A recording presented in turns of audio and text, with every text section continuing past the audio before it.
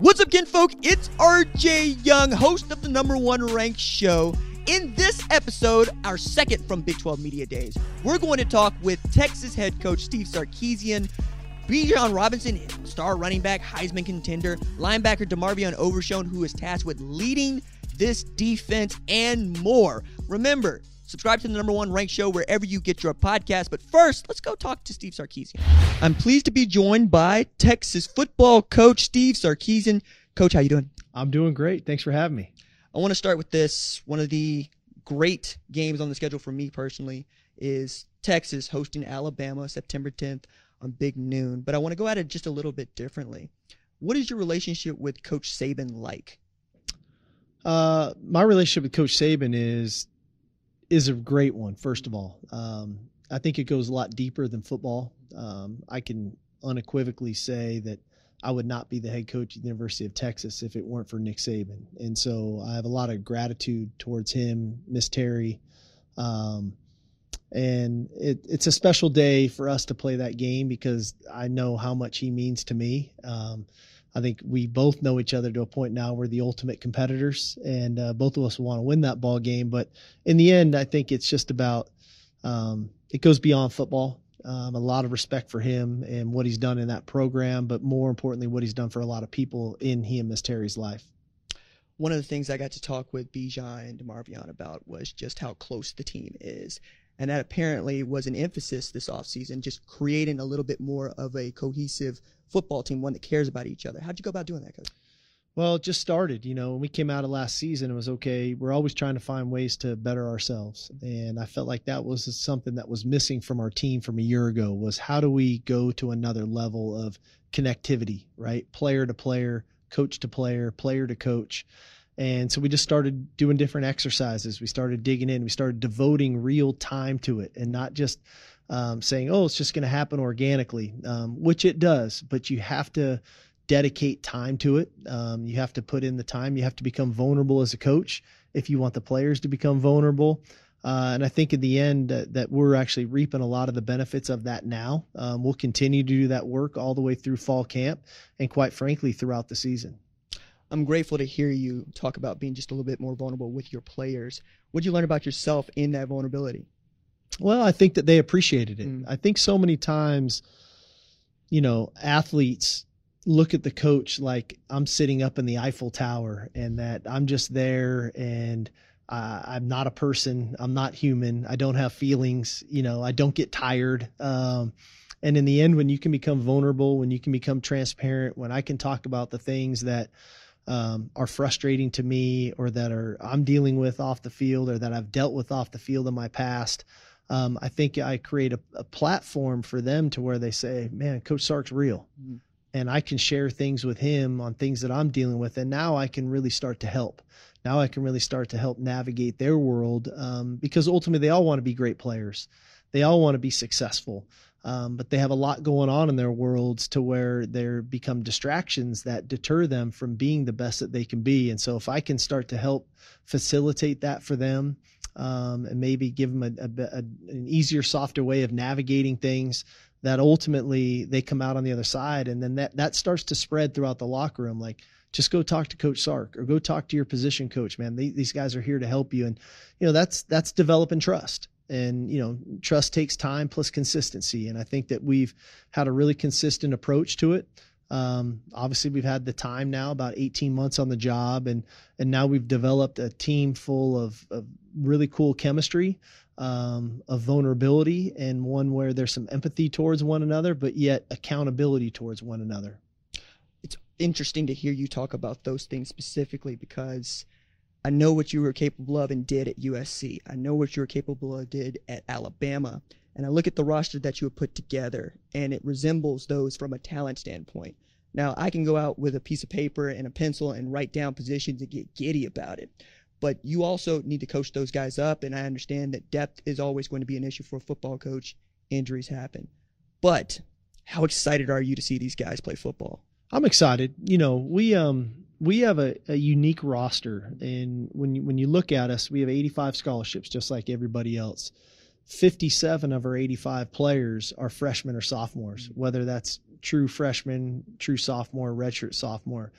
But the remaining players, we have some really cool leadership of our juniors and seniors on our team that I think are doing a really good job of instilling the core values of our organization in the younger players that ultimately set us up to put us in a really good position to go perform. And, like I say all the time, we spend months and months and months throughout the year of, lifting weights, running, game planning, position meetings, on the field, walkthroughs for 12 regular season opportunities to go perform. And my job is to put our players in the best position to perform and to do it at a high level where they can have the success to match the work ethic that they put in. And our team has put in a lot of work. And so now it's about transitioning that to game day success, to where they walk off the field every Saturday knowing, man, we put our best foot forward. We did it collectively. We did it together. We had a blast doing it with one another as a team. And ultimately we had the success that we felt like we put in, and we got a return on the investment that we put in. Just curious, you have any idea who's going to be the starting quarterback? Just curious about it. It's been a great off season. It's the most important position in sports for a reason, right? And we can look at Little League football to the NFL, and the teams that have really good quarterback play generally are successful. The teams that have really good quarterback leadership generally are really successful. And we're fortunate. We've got a couple guys right now that are doing it at a very high level. And hopefully we can continue to maintain that level of play at that position for years to come. That's why we recruit it so hard, and we're very specific in the style of player that we recruit. And we've got two good ones. Hudson Card and Quinn Ewers are very good players, and they're at different stages of their career. That doesn't make one better than the other. But I'm excited about where they can take their own game individually. Ultimately, I'm going to have to decide what's best for our team by the time the season rolls around to put us in the best position to be successful. But we're in a great spot. We got two good players. We'll get to a decision here at some point, but I won't be surprised if we don't need both these guys at some point in the season to help us win a championship. It's one of the things I'm curious about, because I had asked you this question last year. Hudson uniquely is in this position for a second year, and you're going through a QB derby for a second year in a row. But at one point or another, both Hudson and Casey Thompson at the time played football for you. So how do you develop a quarterback knowing that somebody's going to start that game, and then you're probably going to need them down the line? Well, what we try to do is not just essentially put them in a silo of saying, this is where you are as a player in our system.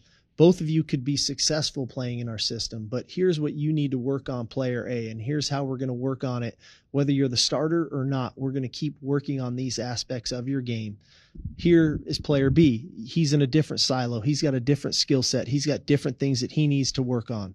Ultimately, me as a coach, whether it's player A or player B, I need to call the things that put those two guys, whichever one is on the field, in position to be successful. So the offense might look one way under one quarterback. It may look a little different under the other quarterback because of what they're good at, because we keep trying to, when it's time to play, put them in position to do things on the field that they're good at, while we're in practice working on the things and areas of their game where we know they can improve. And so everybody's different. We coach everybody in that room, in the quarterback room, at whatever stage they're at. It's not just a cookie cutter approach. We really try to make it specific to the player. And I think they appreciate that we're coaching everybody in the room. I spent a lot of time in this offseason being bullish on Texas, telling everybody that I really think that this is a year for you that could be great. But you've done that through recruiting and adding on the roster. I'm most curious about an off-the-field coaching decision you made. You brought in what I think is a legend in the sport in Gary Patterson to help you. How has he helped your defense in this offseason so far? Well, Coach Patterson has been fantastic. I've always admired Coach Patterson from afar. He's a great defensive mind. He's a guy that's been a pioneer to some degree in the style of defense that they played at TCU. I think he's been a great sounding board. I'll be honest with you. Coach Kwiatkowski can utilize him as a sounding board about the what ifs, about the adjustments, about how we're going to play a certain coverage or a certain scheme. Other coaches on the defensive staff can use them as a sounding board, whether it's an individual drill, whatever that is. And then I can use them as a sounding board, right? Are we developing the style of play from a defensive perspective that I want? And then are our players buying into what we're doing? You know, I think head coaches look at the game differently. I think they look at it from a really big picture approach, where sometimes position coaches and things can look at it almost through a straw, very specific to their position group. So I value Coach Patterson a lot. It's great having him on board. And, you know, I'll say this too. He's an awesome guy. You know, I know sometimes the sidelines and the press conferences can look a certain way, but you're around him on a daily basis. He's got great rapport with everybody that he touches. My last one for you, Coach, and this is open-ended, so please feel free to indulge me and go whatever direction you need to. How do you feel about the future of college football? I'm excited about it. You know, I mentioned this earlier. You know, I think a lot of times we always want to talk about what's wrong with something, what's wrong with an individual, right? What's wrong with a certain company, what's wrong with college football. There's a lot what's right with college football. We've got a great game, and we've got a beautiful game in a game that has been branded in such that is now world renowned, you know, and it's every Saturday, every Thursday night, all eyes are on college football. And we've got great players. We've got great coaches. We've got great conferences. We've got really good leadership from the commissioners, the presidents, the athletic directors. And I think everybody, you know, wants our game to continue to evolve, to get to a point to where we're proud of our game. And I get conference realignment. I get transfer portal. I get NIL. I get a potential expansion of college football playoff. Those are real issues that I think we will continue to navigate our way through. But in the meantime, let's not miss what's happening every Saturday, which is an awesome game with competitive kids that love to play the game of football, with coaches that are really good at what they're doing. And inevitably, you know, unbelievable fan bases that love every Saturday afternoon putting on their school color and being proud of the game and their school and their team that they get to support. Coach, thank you so much for giving us some time. I'm pleased to be joined by Texas running back Bijan Robinson. Bijan, how you doing, man? Man, I'm awesome. I'm blessed. Just blessed to be back here. You know, to get to talk to you again and just to be with my teammates and, you know, have a, you know, great experience, you know, for another year. There's a lot to discuss in as far as Texas in 2022, and I'm bullish about what y'all are capable of this season. But my first question has to be, have you got that V12, 769 horsepower, $560,000 Lamborghini Aventador out on the road at all? Yeah, I have. It's actually the SUV, the right Urus. Yeah. You know, I'm not that much of a flashy guy, so I try to go a little less flashy. But yeah, I have it. You know, it's been awesome. You know, I kind of take it out on weekends. But it's been great to have a car like that. Nah, man, as a car, right? Yep. That was one of the things that lit me up. But it also has tremendous heritage, having a lot to do with bullfighting and a lot to do with matadors. And I was thinking about how that translates to football, in that it's really about art. Yep. It's really about physicality. How do you see yourself now going into 2022 as a tailback? Are you an artist?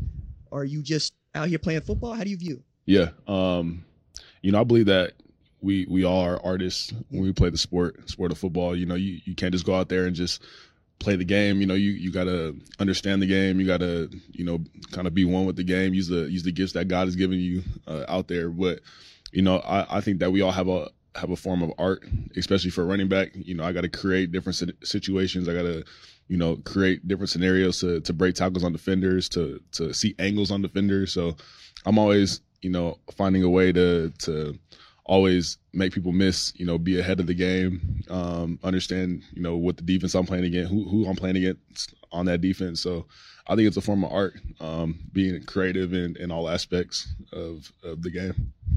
Part of being an artist is taking care of your tools, taking care of yourself. Yes, sir. You healthy? How you feel? Yeah, I feel great. This offseason's been amazing. You know, now that we are more, you know, acclimated with our surroundings and who we are as a team, and even just as strength coaches, you know, understanding the players now and seeing what we need to do to, you know, overcome those humps that we needed from a year ago to now this year. You know, we were all just getting bigger, faster, stronger. But the most important, you know, thing that is I'm becoming a better leader, you know, for the team. You know, this is my third year going into college football, and, you know, I'm just more confident than I ever have been. So, you know, I'm just ready to go, especially from with the summer that we've had and that we're having. You know, I just can't wait for the season to get around. A confident Bijan Robinson just absolutely terrified me. You know, especially coming off of 1,100 yards last year, missing the last 2 games. Yeah. Tremendous highs last year, tremendous lows last year. Yes, sir. Looking at this offense, at least on paper, and what y'all have been able to add in the form of a Jaleel Billingsley, right? And then Isaiah Nader. You're going to be back there with a new quarterback and hopefully a pretty doggone good one. Yeah. Do you ever look at that offense and say, we should put 50 up on everybody we play?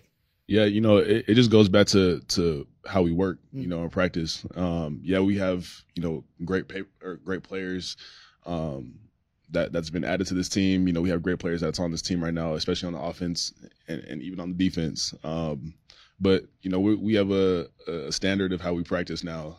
And, you know, when we go against the defense, you know, they make us they try to make us to the best offense that we can be, and we try to make them the best defense that they can be. So, you know, adding those new players and adding, you know, that chemistry and what we have, you know, right now, and, you know, it builds fast because, you know, we understand that we kind of have no choice. You know, we just have to get in there, grind, work, and, you know, Coach Sark has been honest about, you know, doing the little things right, and when we do the little things right, then that's what sets us apart from, you know, the rest of the pack. So I know that we're all just ready to play with each other, and, you know, we're done seeing the things that are on paper. You know, we just want to put it out and put it out in real life and in product. So, you know, we're just ready to get out there, and especially for me, you know, being, you know, the leader on the offense, you know, I just want everybody to gel and be ready to go. Last year we talked a bit about the heritage of Texas running backs, right? Yep. With our Heisman Trophy winners, guys like Ricky Williams, guys like Earl Campbell, right? Now, I want to ask you about the guy that's going to be standing next to you most of the time, quarterbacks. There are 3 that I understand vying for the job. I want to go through each one of them. Mm-hmm. We got to see a little bit of Hudson Card last year. How have you seen him grow up since? Man, he just him having that experience of playing college football last year, and even with him, you know, having to deal with the highs and the lows, you know, it taught him a lot just about himself, about him being a leader, about him, you know, taking control of an offense. Because, you know, I even told him, I was like, you know, this is the year where, you know, you elevate your game. You know, we all see what you can do. We all know you're talented, but, you know, you just need that little piece to just get over that hump and become great, the great player that you are, so the country can see. And, you know, he's taken that, and, you know, he's ran with it. You know, he's been a great, you know, focal piece. You know, he's becoming a leader. He's controlling the offense. He knows what he needs to do. So, you know, it's been good to see him grow a lot, you know, this offseason. He also had some new entrants, if we say, into the QB room. Yes, sir. A couple, I think I know about Malik Murphy. We'll find out what other people know about Malik Murphy. Yeah. That dude's all tooly.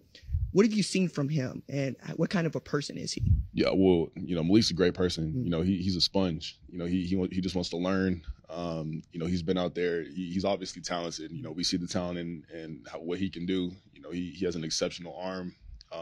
You know, we play 7-on-7 a lot, and dude just crushing it. And I'm like, man, like, this dude is really, like, understanding as time goes along, you know, the game of college football. But it's been fun to watch him grow as a player. You know, he's a young player, so there's those young player, you know, gaps that, you know, we all got to get through. But he's a great, you know, tool for that quarterback room, because, you know, he brings, you know, the size, the arm talent. He's a great kid, and that's just what, you know, they all need around them for that chemistry and that culture that they're setting in that room. Did you know who Quinn Ewers was when he was in high school? Did that name mean anything to you? I didn't know who he was in high school. Mm-hmm. I knew who he was when he got to Ohio State, though. When that all happened, when he was there. Well, I mean, reclassified, so he get there, spent the year there, and chose to transfer to the place many people thought he should have been in the first place. Right? He understands what it means to just be named a quarterback at the University of Texas. That in and of itself is an achievement. How has he taken on the responsibility of being a quarterback at the University of Texas? Yeah, I mean, even with him, he's taking it on really well. You know, I know that there's a lot of hype around him, a lot of hype around his name, but, you know, he's not the type to really, you know, get into that hype. We talk a lot, and he doesn't care about what people have to say. He doesn't care about, the high things that people might have to say or the lows that people might. He just wants to go in there and work. And he's really, gelled with the team, ever since he's been here. He hasn't, been a bad addition at all. He's been a great addition to the offense, to the team. We're all just close and joke around. I mean, he's right across from me in the locker room, so I see how he is every day. He just goes in there, works, and he leaves. I mean, it's just what we all do. And when we're off the field, we see each other. We just love on each other. But he's taking it in a good stride, and he understands what he needs to do to be a great quarterback here. Going into 2022, one of the marquee games on the entire college football schedule, September 10th, big noon. You get Alabama on the 40 acres. How excited are you to play against that team? Yeah, man, I'm excited. Obviously I'm excited. But we got that. We got game one first. We can't overlook. Louisiana, Monroe. I've seen some times where teams had really big games week 2 and then mess around and lose week 1. And I got to make sure we ain't doing that for sure. But with them coming in, that's obviously a really big game, and it's an opportunity to show what you can do as a team and what you've been working for. So when they come in, we're going to take them, as every team that we're going to take the whole year. We're going to prepare for them just how we're preparing for Louisiana, Monroe. It doesn't matter who we're playing against, but man, I'm really excited to play them and get to show what we can do against them. Is there a little bit of added oomph knowing that Coach Sark came from Alabama and took the job? Yeah. I mean, but that's just football. That's the nature of football. When you have a coach that comes from another place, the stakes are higher. The game becomes, more important because you want to do it for your coach. You want to do it for your city. You want to do it for, everybody around you. For my case, I do it for God, everything. So, there's just a lot of things that play into games like that. Even when we play OU, those type of games, always rise to the occasion. So, man, I'm excited to get out there and to play them and to play a defense like them as well. They got a lot of great players on defense. So just to show that talent against them, it'll be fun to watch and to play against. I think it's fair to say you're centerpiece of the offense, and it proven to be so the last couple seasons. Coming in once again as a Heisman contender, how are you dealing with the pressure just a little bit differently than you might have in the past? Yeah, this year for me, seeing everything and experiencing things, pressure to me, I don't even worry about it. Pressure, it's a part of the game. But I think that when you're blessed to do something and when you're given a gift to do something, that there is no pressure because you're doing it for a higher being. And I just know that, when we're out on that field, there's always the media, the noise behind the games, the hype behind the games, but that's just, that just comes with it. So for me, I just look at it as going out there and performing to the best of my ability. And, I don't want, to get distracted by anything. And I just keep my head focused, keep my head right where it needs to be because, when I'm preparing for a team, that's what I want to be doing. I don't want to be worrying about, other stuff. So, I'm ready to go and I'm ready just to get after it. Well, I'm excited to see you play in 2022. Bijan Robinson, thank you so much for taking the time, sir. Yeah, thanks for having me. I'm pleased to be joined by Texas linebacker DeMarvion Overshown. DeMarvion, how you doing, man? I'm doing real good. I'm blessed. I'm blessed to be here. Another opportunity to play football here in a couple months. So couldn't be more excited. With 38 games played, 22 career starts, this being your 5th year, you've seen a little bit of everything at Texas. Do you feel like the old man on the defense? I do. I tell people all the time, those my young bucks around me. So, being the old head in the locker room, I've seen a lot since coming 2018 and being here 2022. So going into my 5th year, I definitely seen a lot of the program changing ups, downs, and I'm glad I've been here. I came back for a 5th year to be that mentor to young guys, to know the ins and outs of what we got to do to be at this point and what's going to cause us, the little detail that's going to cause us to fall back or take a step back from where we're trying to go. So it's definitely a blessing to still be able to put the burnt orange on for a 5th year, because of COVID. If it wasn't because of COVID, then I'd be long gone. But it's definitely nice to be back. I love Austin. I love my Longhorn family, and I wouldn't want to do it anywhere else. Dog, you got the cowboy hat, you got the boots, right? I know you're from ARP, but it feels like it means something different for you to play football at the University of Texas. Explain to me why it was so important for you to play at Texas. Growing up, my family was burnt orange. That's all I knew. Actually, after my Pee Wee football games when I was younger, it was straight home to my coach's man cave. It's Texas everywhere. We watching Texas football. Whether you're a Texas football fan or not, you're watching Texas football. But it happened that I bled burnt orange my whole life. So once I got the opportunity to come play at this university, it was sign me up. Where do I sign at? So, it's a blessing. And like I say, I will continue to, show love and take advantage of everything that they have to offer and they have given to me and my family. And I will never, ever take it for granted. Coming off of last year, wasn't the best defense you've ever been a part of. Probably hurt just a little bit, some of the points you gave up, some of the yardage you gave up. What has Coach Gorkowski changed about this 2022 team that excites you? Just making sure everybody's comfortable. You can't play with confidence if you're not comfortable in like the situations you've been put in. So making sure everybody's comfortable where they're at, making sure people is really dialing in to like the ins and out of like what you got to do. Just do your 111 is what I've always learned growing up. If everybody do their 111, then, we're that much better as a defense. And as we watch film from last year, we see that like just a small step to the left or a small step to the right, and that play is a no gain instead of like a 20-yard, 30-yard gain. So basically just making sure everybody's dialed in, everybody. And like I said, going into year 2 of the same defense, it's going to change a lot because people more confidence, comfortable, what everybody's around you doing, where they're going to be at. So that's one thing I can say he's definitely pushed hard just in the spring, making sure everybody was comfortable with what they're doing. So around about 2014, Oklahoma had a scout team that I thought was full of All-Americans and turned out to have some great players. Orlando Brown, Baker Mayfield, Mark Andrews, to name a few.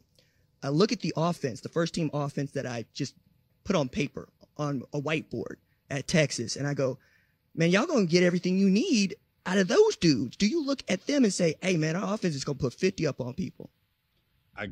Every day, I go to the offense and, me being the person I talk trash just to, get them going because I know how good our offense is going to be and it's only going to make us better as a defense because we get to practice against guys like Bijan and Hudson and Quinn and Roshan in the receiver room that's stacked in the O-line that we got.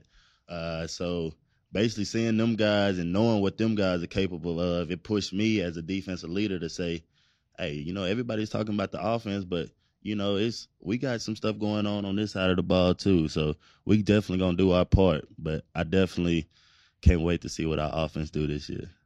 So you've seen Bijan for a couple years now, both in practice and in games. What he does to other folks. You ever met him in the hole? Y'all had a meeting of the minds? Oh, all the time. Just being the two guys. It's always fun to get that matchup with Bijan. Pass rush 1-on-1. Actually, I was his first workout partner when he first got here his freshman year. So, it was cool getting to know him and then just seeing him play football and then like this guy is real, real good. So going against him at practice, knowing iron sharpens iron, just making sure we at it every day just to make each other better.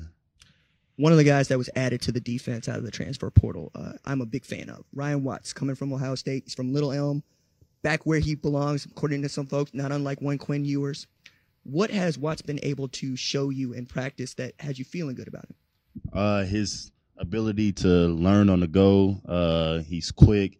He's not afraid of contact at all. That's my favorite part of him because, I'm a contact guy. So him not being afraid of contact and he's willing to do whatever it takes to, like, make sure this team can be as good as we can. So just seeing him, extra work, doing workouts, racing, competing, I like that competitiveness in him, and that's definitely going to bring an edge to our defense.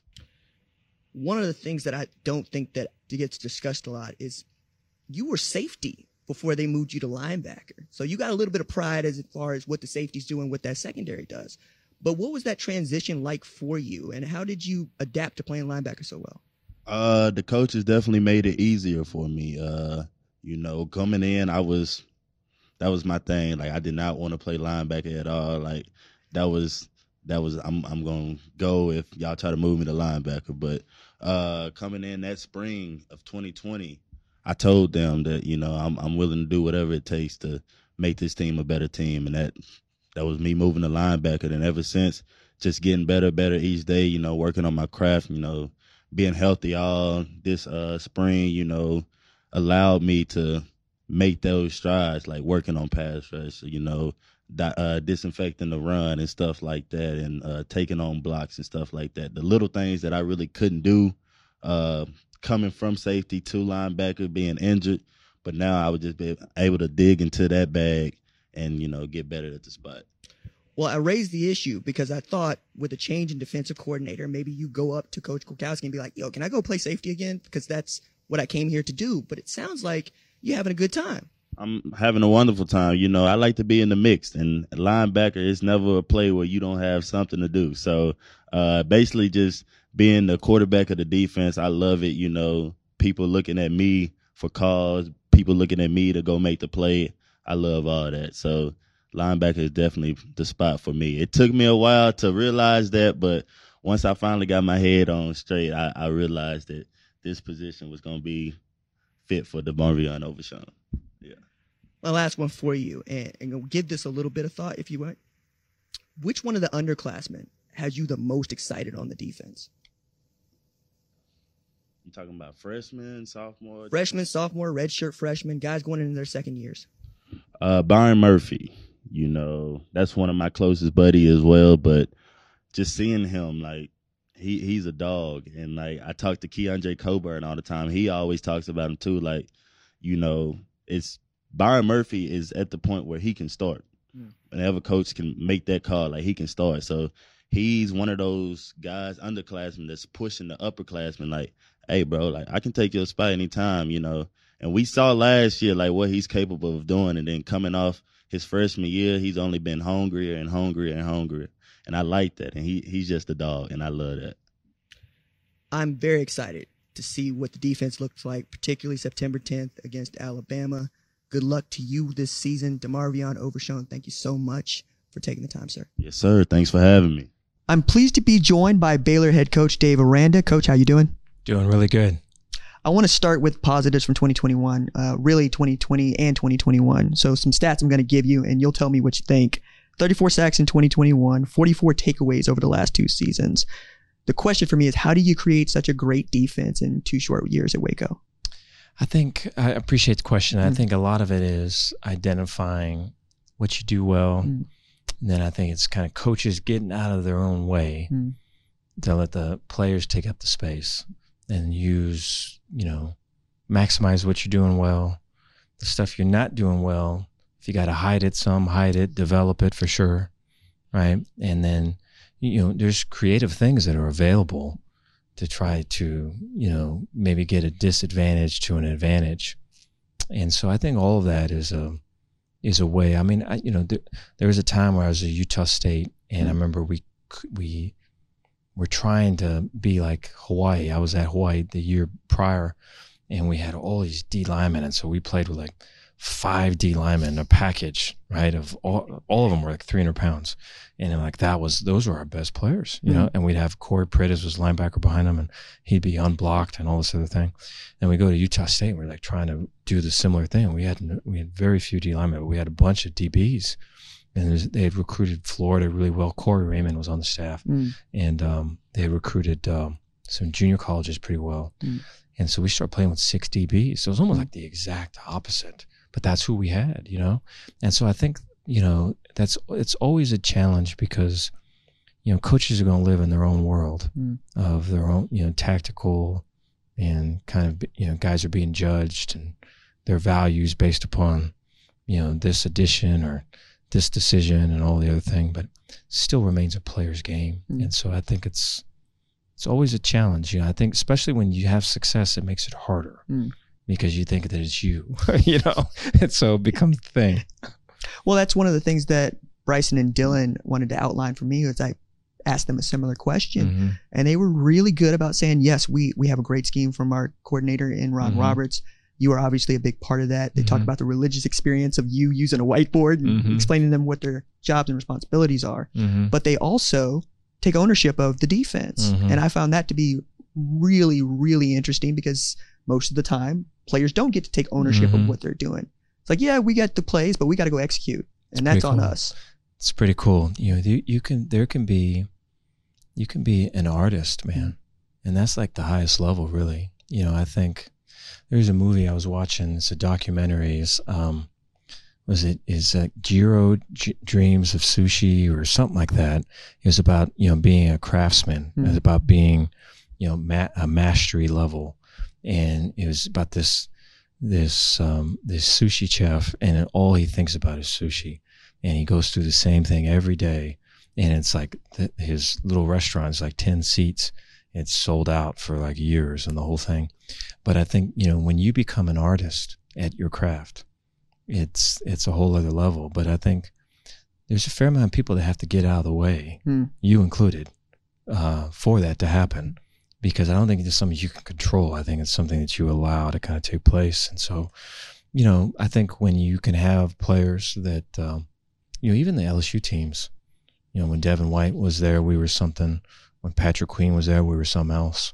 And so I think for them to kind of take on that role, and any amount of success, there's a success on a Saturday scrimmage from fall camp. There's success in a first home game, right, playing time. There's success on the road, right? There's success for a conference championship. There's success for a bowl game. In each level, right, that whole thing's a thing. And so I think if you can keep it simple, right, and really develop the players and the people that drive those players, I think they can take the whole thing to a whole other level. They can. I also really would like your perspective on this, because I think of that as a privilege. I usually, when I'm feeling antagonistic about, say, your profession, I'd say, hey, there's a lot of other people that allow that dude to just focus on this, from what he wears to what his day looks like. It's regimented. You have a lot of people that assist in you being focused.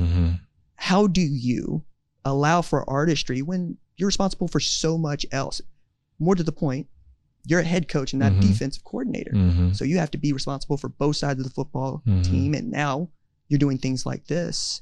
Do you see an opportunity to be an artist in what you do? And how do you allow for your players to just focus?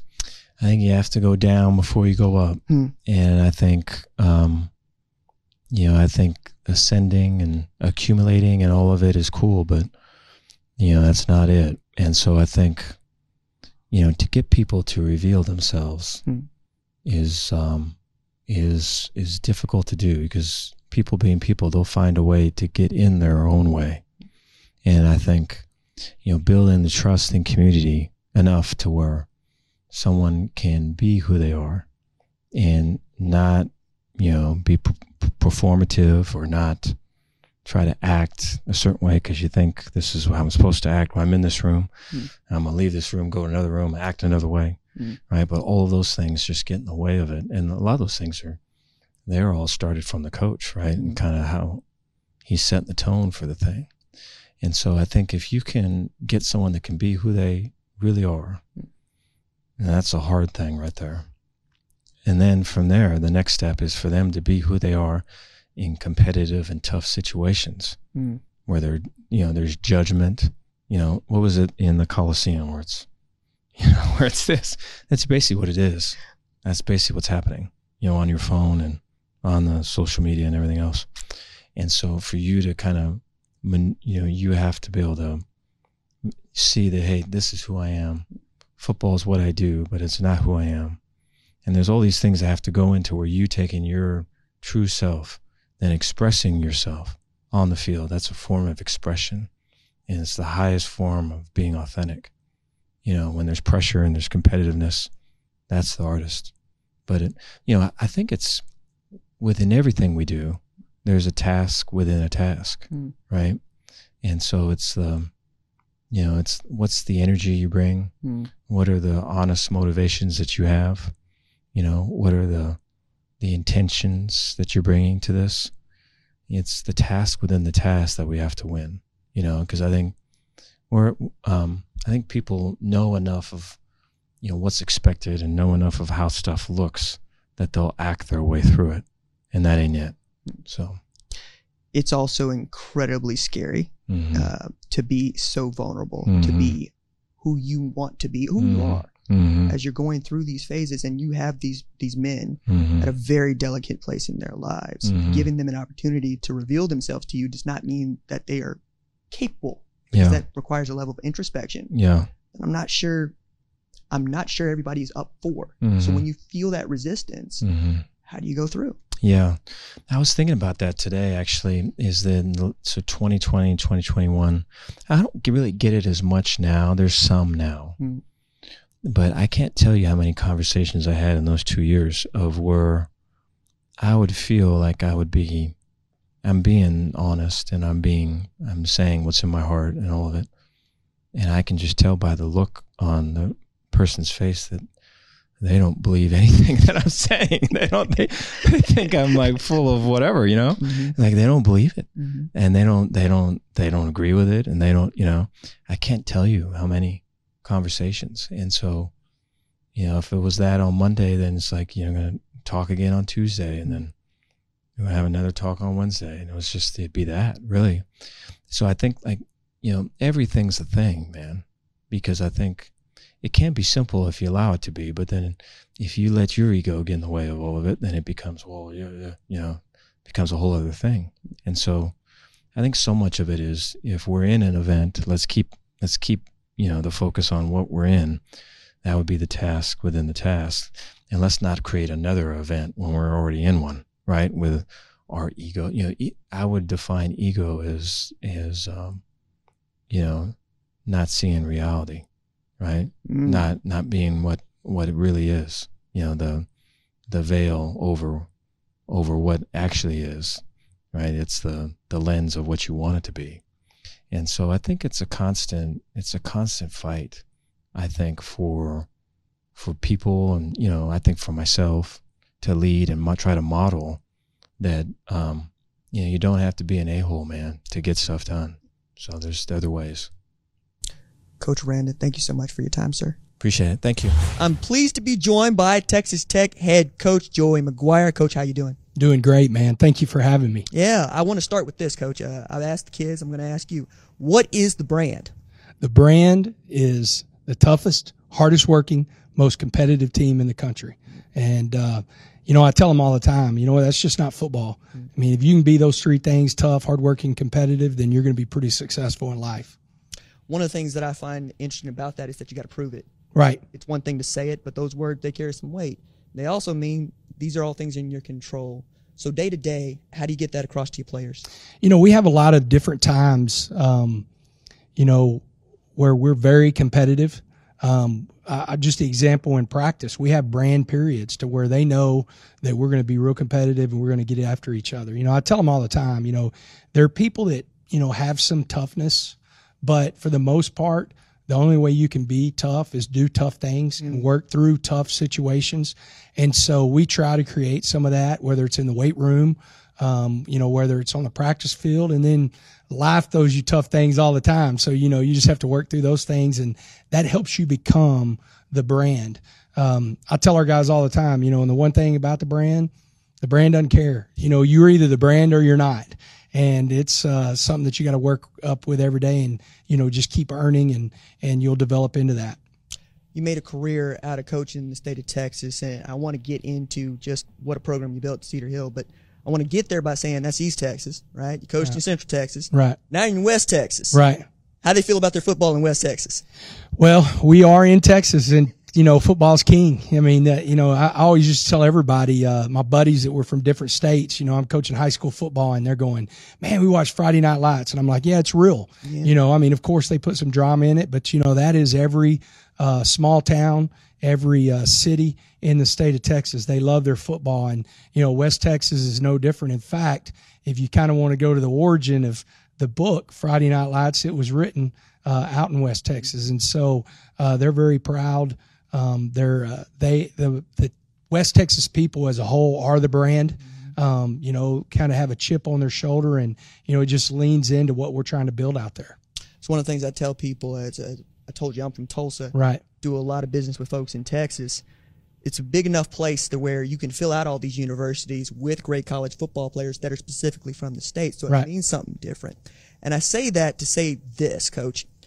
What does it mean for you to join this fraternity, exclusive fraternity of high school football coaches who built names for themselves, who are in the Texas High School Texas High School Coaches Hall of Fame, like yourself, and try to do this again? I mean, Jeff Traylor's doing an outstanding job at UTSA. Yes. Coach Dodge tried to do this. Chad Morris did a great job, won a national championship. What does it mean for you? Well, Jeff and I are really close friends, and we talk about it all the time. I carry the THSCA flag with me, and I carry it very proudly.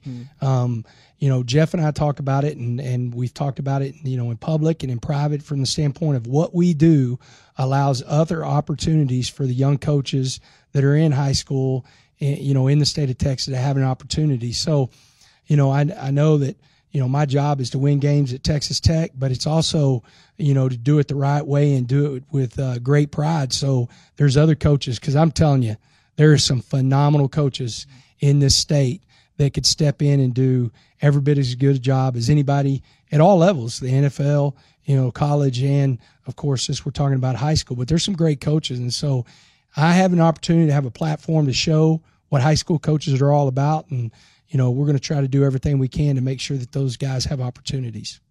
I'd say you're hitting the branding and the marketing of your program out of the park, just the way that you have presented yourself and the way your kids are buying in. At one point, Texas Tech is number 2 in the country in 247 Sports Composite. And that means something to me. It means something to the folks to follow you.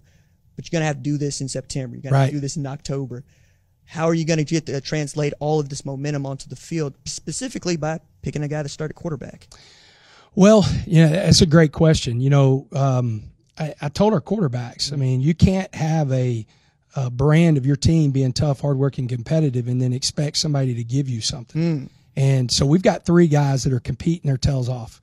I told Coach Kitley, I said, I don't know if you'll ever have this in your career, that, whoever wins it, we really, I have no favorite of, I think this guy's going to win it. Whoever's the quarterback, we're ready to roll. And then it's another thing is if something crazy happens and a shoe comes off, I'm not calling a timeout. Next guy's up, next guy's going in there, because there's not going to be any drop off. We have 3 really, really good quarterbacks, and don't be surprised. It's not going to be a rotation deal, but don't be surprised if there's not packages in each game that we don't play all 3 of them, because I believe in playing 11-on-11 football, and having a quarterback to convert first downs with his feet. That's playing 11-on-11. It puts a lot of pressure on defenses, and so I think those guys can do it. What you're going to see on Saturdays, you're going to see a team that is passionate. We have a great locker room right now. We have a locker room that they really care about each other, and that translates to teams that play with a lot of passion on Saturdays. And so I think you're going to see a really passionate team go out there and play every single week. There is a great lineage of play callers to come through Texas Tech. Yes. I'm sure that Coach Kitley knows about this, but I need to know, how did you get him to come back home? Well, number one, he bleeds red and black. I mean, I'm telling you, the guy, when I talked to him a couple years ago, and we were just talking through different things, I told him, I said, hey, if anything happens, I'd love to be for you to be a part of my coaching staff. And as it started getting closer, and I had an opportunity at Texas Tech, talking to him, that place is very important to him, and he's had such great memories there. But to be able to come back and for him to do it as the offensive coordinator, with all the great offenses that have been there, is going to be really, really special. He's one of the brightest coaches I've ever been around. He is going to be a great head coach someday. We just need to win a lot of games with him before he decides to leave me, and I think we're going to do that. Having worked for Matt Rule and Dave Aranda before taking this job, is there anything that you picked up from those two men that you take with you to Tech? Well, both of them, they're very different, but they're the same when it comes to players, and we're a player-based program. Everything's centered around, them being successful and being the best version of themselves. And so both Dave Aranda and Matt Rule were like that. I will tell you, though, if I hadn't worked for Matt Rule, I'm probably not sitting here. He saw from the very beginning that I wanted to make the move to college and then make the move to be a head coach again. And so he poured into me. So the questions that I had as far as the college game, whenever it comes to the roster and different things with that, man, he just was such a great mentor, and he's a good friend. I at least talk to him 3 or 4 times a week. My son works for him, and so it's just one of those deals that he is such a great resource. I've always found it interesting just how these things go and how close you all are as staffs and how you remain close.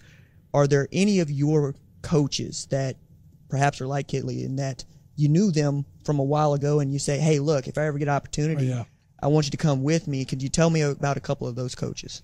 Well, my special teams coordinator is my best friend in the world. We coached against each other. He was a high school head coach at Arlington Bowie, and he actually got into the college game before I did. So we have talked about it. You talked to Emmett Jones, my wide receivers coach. We coached against each other. He was a head coach at SOC. And so we're both in that South Dallas area. And we've always talked. In fact, when we played this year, Baylor and Kansas, we said, hey, look, either one of us, like we didn't care who, but hey, keep each other in the loop. I never thought I'd get a chance to coach with Zarnell Fitch, but we have talked about it before. Another high school head coach, played at TCU and then was a head coach at Dallas Lincoln. And, he was a guy, we have talked about it. We just didn't think it would ever happen. And luckily I was able to get him. So there's a good number of guys on our staff. That was one thing, college, knowing some of these guys coaching, in high school, I saw these guys recruit and knowing who they were. That's how Tim DeRuiter and I, got together. But as soon as I got into college, I started mapping out like, okay, if I get a staff, I get this job, who can it be? And, it was just one of those deals. I've always, from 1994 till right now, I've always wanted to be a head coach. And everything I've done is to try to be that head coach. And so I felt like we were prepared to go into this and really hire a really good staff. Coach, my last one for you. It's open-ended. Yeah. Please indulge me. How do you feel about the future of college football? Excited. Okay. Is it different? 100%. I mean, from the portal to NIL, which I'm a big proponent of, from the standpoint, do I think there's need to be guidelines and guardrails around it? 100%. But for any athlete, it's crazy that athletes before, but now can, really brand themselves and, promote themselves and make money off of that. I think that's a good thing. Realignment and new conferences and old rivalries. Is that going to change? Yes. But I'll tell you this, we have a great fan base when it comes to college football. You see that. You saw that here in the Big 12 championship, and you see it with the TV numbers. So is college football different? What will it look like in 5 years? I don't know, but I think it's really healthy, and I think we have a great game, and I'm excited to be a part of it now as a head coach. Could not agree more with the positive sentiment, Coach. Texas Tech coach Joey McGuire, thank you so much for your time, Coach. Thank you. I'm pleased to be joined by Iowa State head coach Matt Campbell. Coach, how you doing? I'm doing great. Thanks for having me. I'm very excited to talk with you, Coach, because we're coming off of another winning season for you, and I think this is a new experience for many Cyclone fans in that, hey, I don't know that I like this 7-win stuff. What happened to the Fiesta Bowl? I'm going, hey. Do you realize how far you have come and how far the program has come in such a short amount of time? Yeah, it's great to have expectations. And, as I've said, when expectations were low, and certainly now that expectations are high, the great thing about us from day one in our program is we've had the highest expectations. And, I think for us, no matter what is said outside of our walls, I think we've understood that, the value system of greatness is never found by overcoming others. Greatness in life is overcome by overcoming yourself. And, I think that's what's been so fun about, positive years where you felt like, man, you didn't reach your full potential. How do we keep pushing this thing forward? Our best is yet to come. And, I think we certainly feel like that right now on our walls and really excited about what's to come. I think it's fair to say, and correct me if I'm wrong, but that 2021 team for me, coming off that 2020 season, let me go another way. The 2020 team is my favorite Iowa State team, full stop, and might be the best team in school history, and it's been a long school history. You're losing Brock Purdy, you're losing Charlie Kolar, you're losing Breece Hall. How are you planning to coach those other guys and say, hey, they did this themselves. You can do that too. You're wearing the same uniform. Well, I think the thing that's so exciting for us is, we were there a little bit in 2017 season when you lost Lazard and Lanning, Hakeem Butler, David Montgomery, and everybody was asking that same question. And so that's one nice thing. I think it's hard to find continuity in college football today. I think it's hard to find true programs, and we've prided ourselves on building a true program. And, yes, we lost some great seniors a year ago. We've lost some really talented players that have, again, raised the level of excellence in Iowa State football. And now there's a next group that's coming. And if they left it the right way, they left it better than they found it. And they taught the young guys in the program, those next form of leaders, what's it like. And, we're fortunate, man, even today brought down here with Xavier Hutchison, first team all-conference receiver, led the Big 12 conference in receptions a year ago. He'll be a 3-year starter in our program. What a great senior to lean on as we continue to build forward. Anthony Johnson's been a 4-year starter, an all-conference player for us at the corner position down here with us. What a great guy to build the future of this team around. Orion Vance will be the 6th year in our program and a 4-year starter at Mike linebacker for us, a pillar of our success. Trevor Downing, a 4-year starter, first team all-conference player of the offensive line. So, yes, there'll be some youth and there'll be some new guys that are really hungry. Nice thing about youth is sometimes there's a hunger that comes with youth to say, I belong and I want to take this to the next level. But there's also some veteran leadership in our walls that understand the pathway and now it's their time to lead the program. And quite honestly, since January, they've done a phenomenal job of leading this program forward. So we're really excited. I think there's a sense of excitement. There's a sense of unity and really a momentum that's in our walls that really we haven't felt as a coaching staff before. That's really exciting to see that's going on right now on our team. You mentioned 2017 and what that team was like, and I remember big win against Oklahoma, right, to really put a stamp on that program for you. But I'm also looking at that going, that defense was a 3-man front. They dropped 8. They kept everything in front of them. Guys like Mike Rose running with their hair on fire, putting people on the ground. But you got one guy that nobody will listen to me about in Will McDonald IV. Yeah. All that dude does is get after people. What do you think is left for him to do in the sport that you think can one-up what he's been able to do so far? Yeah, I would say I feel like Will is one of the, if not the best defensive players in the country coming back in college football this year. And, Will plays with an elite motor. He's a game changer. And, yes, he has the great consistency of an elite pass rush, but Will's as violent as any player that we've had at the point of attack. And, I think the biggest thing for Will deciding to come back to school was his ability to physically really do a great job of getting himself physically ready to play at an elite level for 12 games. Will's got his physical presence to about 245 pounds right now.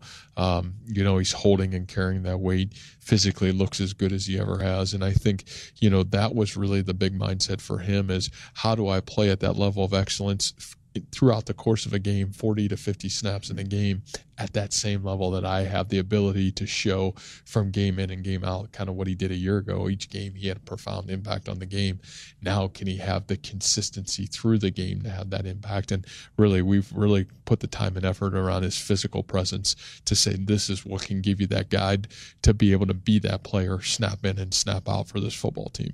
I spent a lot of time talking about culture. I'm sure a lot of other folks do too. But I look at the 2 Power 5 programs in the state of Iowa, yours and Kirk Ferentz's, and I see a blueprint for folks to follow. I understand you played for Coach Karras at Mount Union. I understand you saw it done right, but you were able to build this program into something that you and others can be proud of. What are some of the values that you can tell us about that maybe we could incorporate?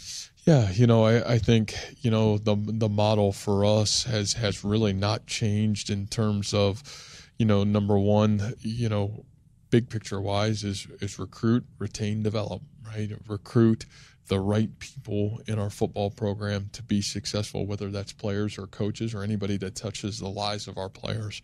We've kind of used the value system of the recruiting of great character, people that have a passion for what they do, and people that understand, whether it's a player committed to academic excellence or if it's a coach being a lifelong learner. And that part of it has been really big for us, is aligning people to that vision. Number 2 is retention. I think that's where the word culture, though I know it's a buzzword in our profession right now, but retention and keeping people, good people, going within, the organization. And, how do you, we had one sign at Mount Union when we were there, and it was faith, family, football, right? And how do you coach the person? I think we've lost our way in college athletics at times, and it's the player is greater than the person. Well, that's not true. What's true is we're still dealing with 18-year-old young men that are growing in their lives, not just as football players, but as men. And, we've put the mindset of the person is greater than the player, and really tried to create a culture around that, how we build our program, how we build our team.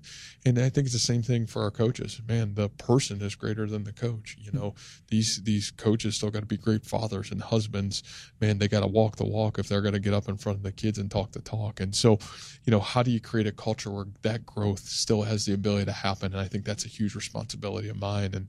And then the third part of it is obviously the development piece. And development in the world of football, that you can use that in a lot of areas, certainly personal development, physical development, and then development in your craft. And then, even the development as coaches, man, if we just say this is how we're going to do it and put our foot in the ground and not change and have the ability to grow as coaches, we will fail.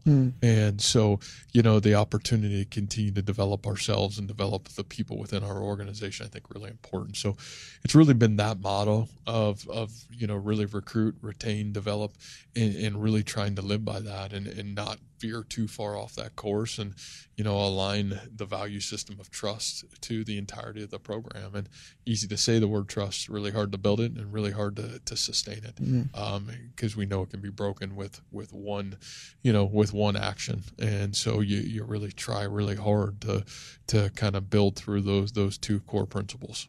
It's one of the things I was most impressed about the last 6 years is I got to know David, because I'm an Eagle Scout, he's an Eagle Scout. It's the only thing we got in common, right? So we could build on that, and then getting to know Brees coming out of high school and what he was able to do at your program, the kind of person he remained, even as he was having success.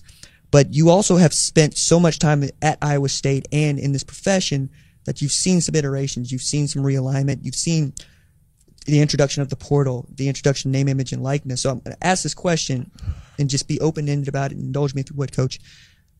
What do you think about the college? What do you think about the future of college football?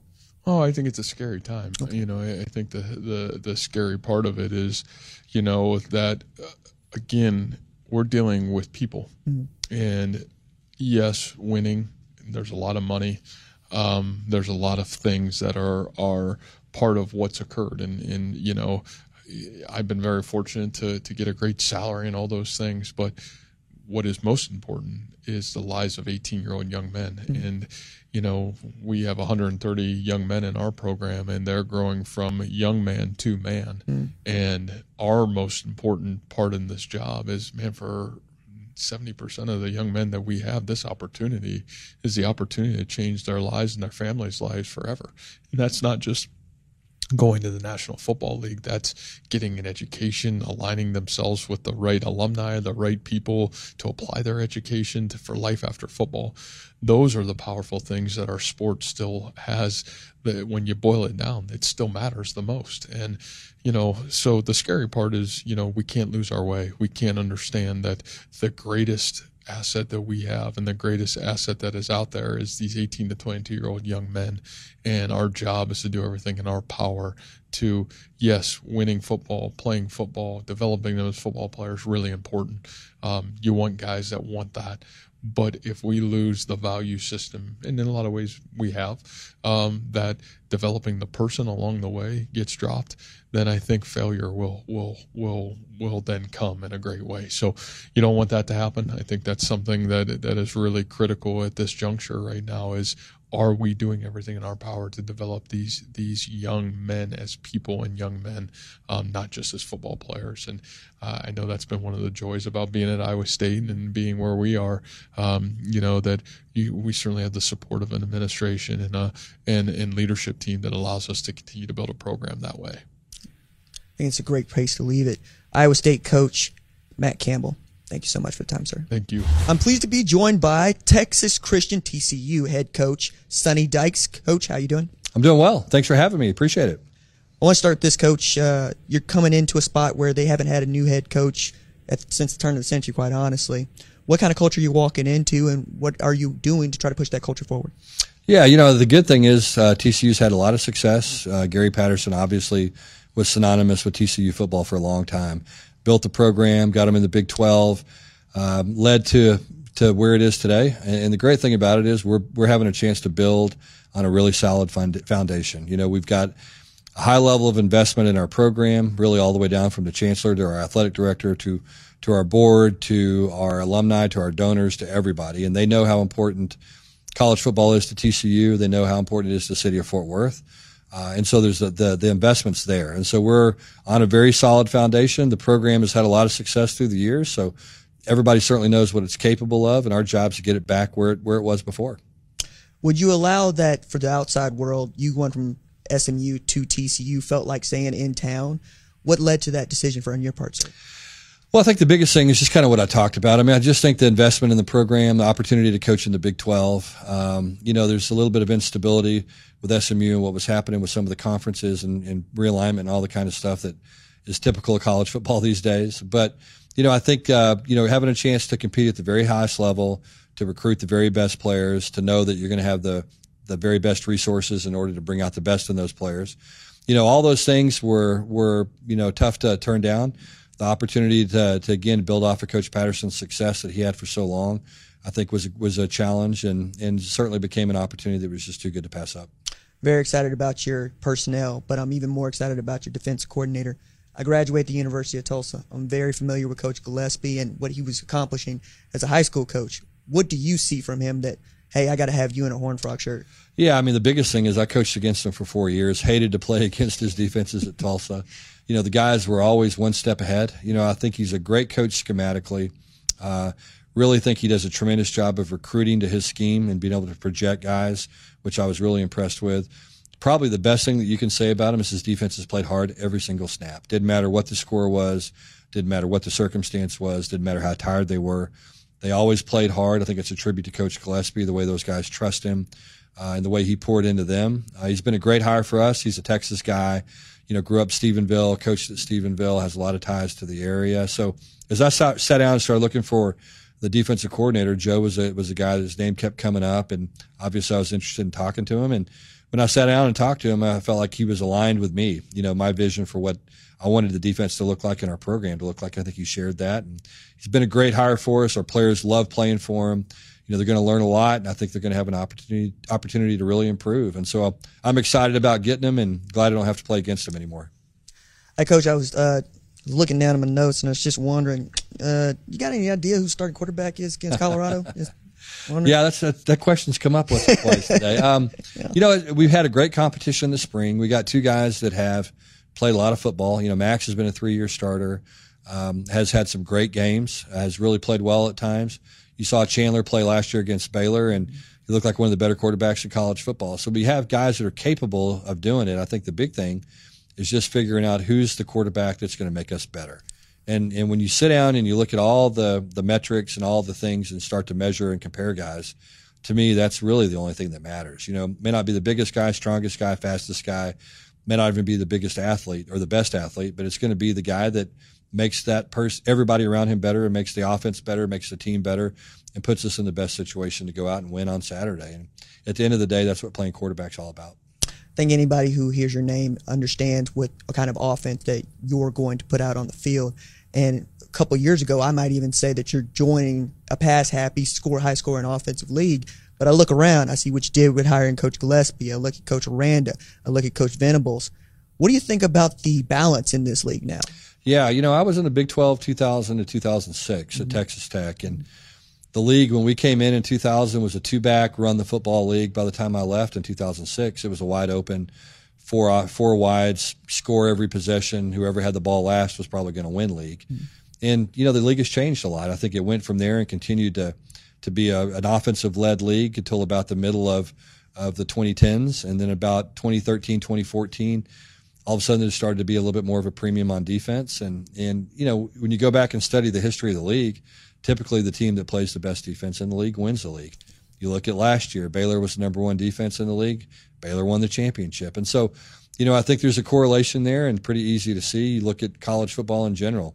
You know, Georgia had the best defense in the country last year, won the national championship, won the SEC championship. So all those things that, you know, when you look at those things and you look at those metrics, you know, playing great defense, if you want to be a championship program, you got to play great defense. It really starts there. And so, you know, we understand that. We appreciate that. The league is different than it used to be. It's going to be much different. You're going to see a lot of 12 personnel, a lot more tight ends in the league, and it seems to be kind of the in vogue thing in college football now. And it's certainly kind of what we've been doing here recently as well, is, you know, playing with a tight end and different personnel packages, and, you know, trying to pressure defenses and do some things with creative matchups and you know, 7-man blocking surfaces and all the things that kind of equalize the game a little bit. So it's always changing. You got to try to stay ahead of it the best you can, but this is a good league. It's a good league on offense, a good league on defense, and so it's going to be very challenging.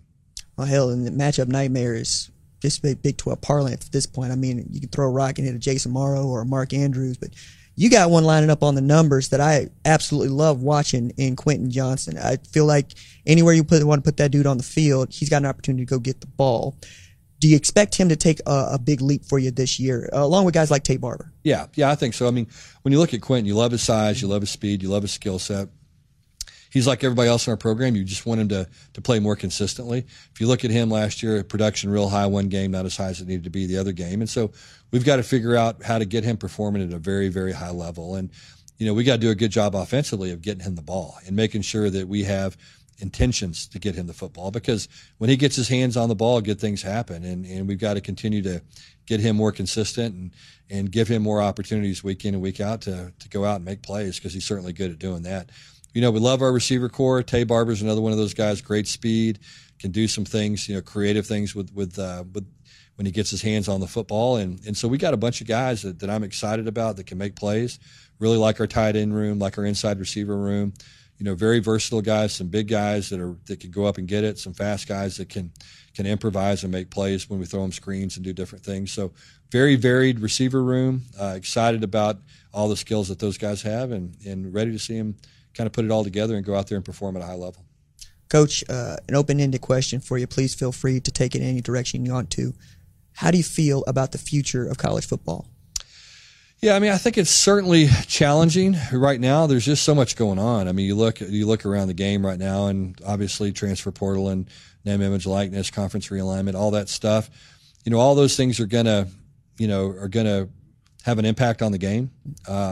Whether or not it's positive, we'll see. You know, I do think that name, image, and likeness is a great opportunity for student athletes to earn, I think, what they've always deserved. You know, so many of these guys have performed at such a high level, have made so much money for their prospective schools or their respective schools. And so they've gone out and they've done this thing consistently through the years. And, and all they got was a scholarship. They probably deserve to get more than that. And so, I think that trend is a good thing for student athletes. I think it's what they deserve. I think those guys deserve everything that they can get while they're playing college football. But at the same time, we have to have some kind of integrity in our game, and we've got to figure out how to do that. That's going to be challenging, just the way that it is. But I think our guys, I think there's going to be enough smart people to figure out how to make it work. I think right now it's a little bit rocky. We don't have a lot of guardrails up, and a lot of stuff's going on right now. But we'll figure this out. And one thing that won't change is when you walk on college football campuses or college campuses on Saturday in the fall, there's going to be college football. There's going to be excitement. There's nothing like it. There's nothing like going to a big time college football game. There's nothing like that atmosphere. And it unifies people. It brings people together, and it gets everybody pulling the same direction. And so, that's not going to change no matter what. Doesn't matter if we have name, image, likeness. Doesn't matter if we have transfers. Doesn't matter who's in what conference. There's still going to be that electric atmosphere on Saturdays. Coach Sonny Dykes, thank you so much for the time, sir. I appreciate you. Thanks for having me. Okay, thank you. Okay. I'm pleased to be joined by TCU wide receiver Quentin Johnston. Quentin, how you doing, man? I'm doing good. Yes, sir. I had to catch myself because I said Texas Christian, and then somebody come after me, so I just, I'm trying. I'm doing for the sure. best I can. For sure. But I want to talk with you specifically because you've got some history here that I think is interesting. So I'm going to lay this out, and you tell me if I got it wrong. Gotcha. You had first committed to Texas, Mm-hmm. and then you flipped your commitment to TCU, right? Yeah. What went into that decision? Just kind of, a different series of things. Not only from looking at the football part of it, but kind of, like classroom setting, like class size and stuff like that. And then kind of just what I felt in my heart that would be best for me and my family, within, the next 4 years. So a lot went into that. It wasn't a matter of coaching change or like a player said anything to me that kind of, like altered my decision. But, like obviously like a big decision, like that you're going to make for the rest of, the next 4 years of your life is hard to, put on a 17, 18, 19-year-old kid. So it was a lot for me at that time. And, I was just kind of going back and forth, just kind of like debating on the two. And then, after, a lot of thoughts, prayers, and then talking to my family, I finally, made a decision to, flip to TCU because I felt like it would be best, for me in my situation. Felt stable, right? Yes, for sure. I mean, you had same head coach for 20 years at TCU. Mm-hmm. You're going through the first coaching change there in this century. Yeah. Right? Let me ask you first, how you feel about Coach Patterson and taking a job at Texas? Oh yeah. Oh, I mean, like obviously, like once a, like a legendary coach like that makes a move, like obviously, like the first reaction is like, oh, like why he leaving and stuff like that. But kind of already knowing like the situation and like what's going on with that, I kind of like he obviously as a head coach, as a person, and then at the end of the day, as a man, he has to do what's best for him and his family. So like at the end of the day, he made his decision, and you can't do nothing but respect it. So you got the dude that's not just new to Texas Christian, but he comes from Southern Methodist. You know what I mean? Yeah. So how did you feel about getting the guy coming from SMU, just basically making a hop, skip, and a jump over to Fort Worth? Yeah. I mean, kind of the school he came from really didn't, have a big, twitch in my mind. But as far as what he's done with offenses in the past, kind of turned, a switch on for me. Obviously, being a receiver, he runs he runs more of an air raid style offense, which kind of like sparked me up a little bit as well. Some of my teammates, I felt good about it, but obviously, having a new coach come in and his whole new coaching staff, you gotta kind of build up trust and build up respect for each other. It's kind of like mutual at that point. But at the end of the day, I feel like like he's done a good job of doing that, and we've done a good job as a team as to receive him as a coach. Actually, and then it's all starting to fall into place. Everything's working out. I was really curious to talk with you about the change in offense because over the past 2 years, 55 catches, right? Over 1,500 yards. I think 22 as a true freshman, 33 last year, but a gaudy per catch average. I want to say close to 18, 19 yards per catch. And then you saw what this offense is capable of. How has it felt just going through spring ball, the way that you are being delivered the football and how many targets you get opportunity to catch? Oh yeah, so it's an amazing feeling. As a receiver, you almost want the ball every play, but you know that can't happen. So you want the ball as many times as you possibly can. And then with the catches I did have last season, obviously, like coming into the spring, going into the fall season, going into the actual season, it gives me a different, sense of pride, kind of going in with this coach and their style of offense. It makes me excited. Like I was already excited to play the game before. It kind of just bumps me up, another level, knowing, like I'm gonna see, X amount more balls, X amount more targets, not only for me but for the rest of my teammates. Change in head coach usually means change in philosophy, both offensively and defensively. Yeah. I'm familiar with Coach Gillespie because I went to the University of Tulsa and I pay attention. Yeah. I know what that defense, is capable of with Zaven Collins and what they were able to do in 2020. Have you found it at all challenging to face that defensive scheme? In some parts of it, yeah, but at the end of the day, I feel like any challenge, especially to that degree of like defensive knowledge and level, like just depending on what type of player you're on, it can be overcome, and then once you get past the defensive battles, all right, like now, like as an offensive player, I got to learn my plays and like figure out different ways and different schemes to get past that. So at the end of the day, it's pretty up and down with that. I'm really excited to see this offense going against that defense in practice. Only makes me even more excited because I know there's an emphasis on outside linebackers can line up in a 4'9" technique, go after people, but safeties and DBs that can play in man coverage. I say that saying you on one side, Tay Barber on the other. Yeah. Yo, man, y'all gonna get all sorts of opportunities to catch the football here. Speaking on Tay for just a little bit, I got to see him. I want to say it was 2019 for the first time, showing out. Right? Yeah. Who does he most remind you of, and what are you expecting from him this season? Let me see who he most reminds me of. Kind of as far as big plays and stuff like that. Sort of like Deshaun Jackson on the inside. He's real quiet until he's not, and then like it's like he's chilling where everybody's chilling. We hitting on the outside, running backs hitting, and all of a sudden he wide open down the field for a 70-yard return home, and then it's like we almost forgot about him, but it's like you can't like he's one of the players like you can't sleep on at all. Like he's gonna always be there for the big plays, always be there for the big block or whatever it is, and just him as a person, him like during practice, his overall work ethic, it's just kind of like motivated me, and the rest of the receiving corps, work hard every day. You say Deshaun Jackson. I, in my head, sometimes think Brandon Cooks when I see him, with that stature and that speed and ability to take the top off the defense. Yeah. It's a lot of fun. I'm looking forward to it. But I'm also looking forward to seeing which one of those guys back there wins the job to be able to throw y'all those deep bombs. Between Max Duggan, who I know you are very familiar with, and Chandler Morris, who made a decision to transfer last year. What are differences between them, and what makes them good quarterbacks? As far as differences, is very fine, like kind of like different type of differences.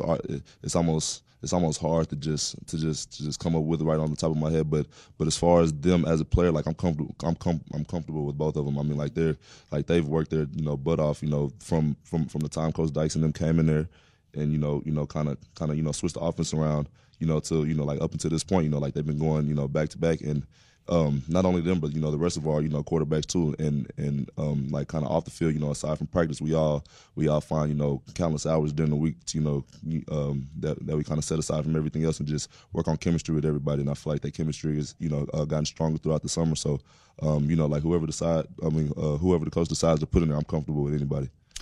I'm excited to see what comes out of TCU this year, because every year you'll seem to come out with at least one player or one draftee that I'm just like, oh yeah, I was waiting on that person to break out, and now y'all want to actually jump on board. Yeah. For me, it's guys like Jalen Reagor. It's guys like L.J. Collier from years ago. It was a guy like Josh Doxson years ago. For sure. If I told you that I saw Josh Doxson in you, you would say? I would say, I mean, like that's a big honor because like obviously, growing up, I didn't watch TCU up until I started getting into like being able to be recruited and stuff like that, and like obviously, school recruiting, I'm like, all right, like what receivers came out of there, and just watching him and the impact he had on games, he made it look effortless, and that's I appreciate that very much, saying that because him, he was a different player. He took the game to a whole nother level. How he just made defenders miss, and deep ball threats for sure. That was close to automatic with him. So yeah, no, he was very a very impactful player. Well, I don't say it lightly, right? You might not know, but I'll let you know. I grew up rooting for Oklahoma, Gotcha. so I watch a lot of Oklahoma football.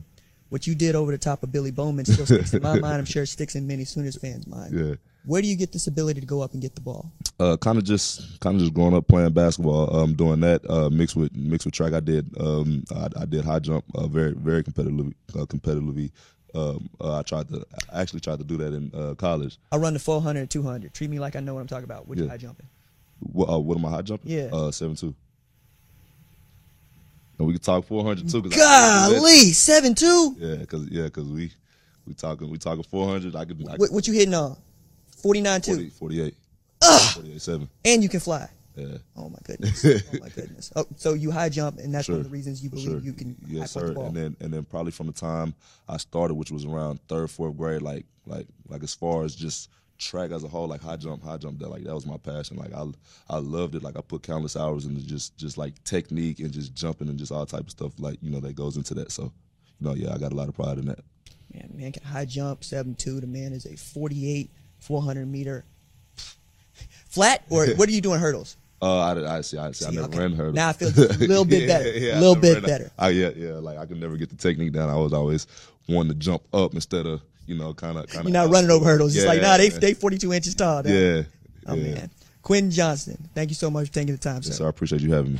All right, that's going to wrap up our 2 episodes from Big 12 Media Days. As you can see, we spent a lot of time and effort getting to talk to the people that you wanted to hear from. And we're going to do that once again because your man is back on the road, headed to Big 10 Media Days, where we'll have all the insight about Ohio State, Michigan, and maybe a little bit of realignment talk. Keep it locked here. And remember, subscribe to the #1 ranked show wherever you get your podcast.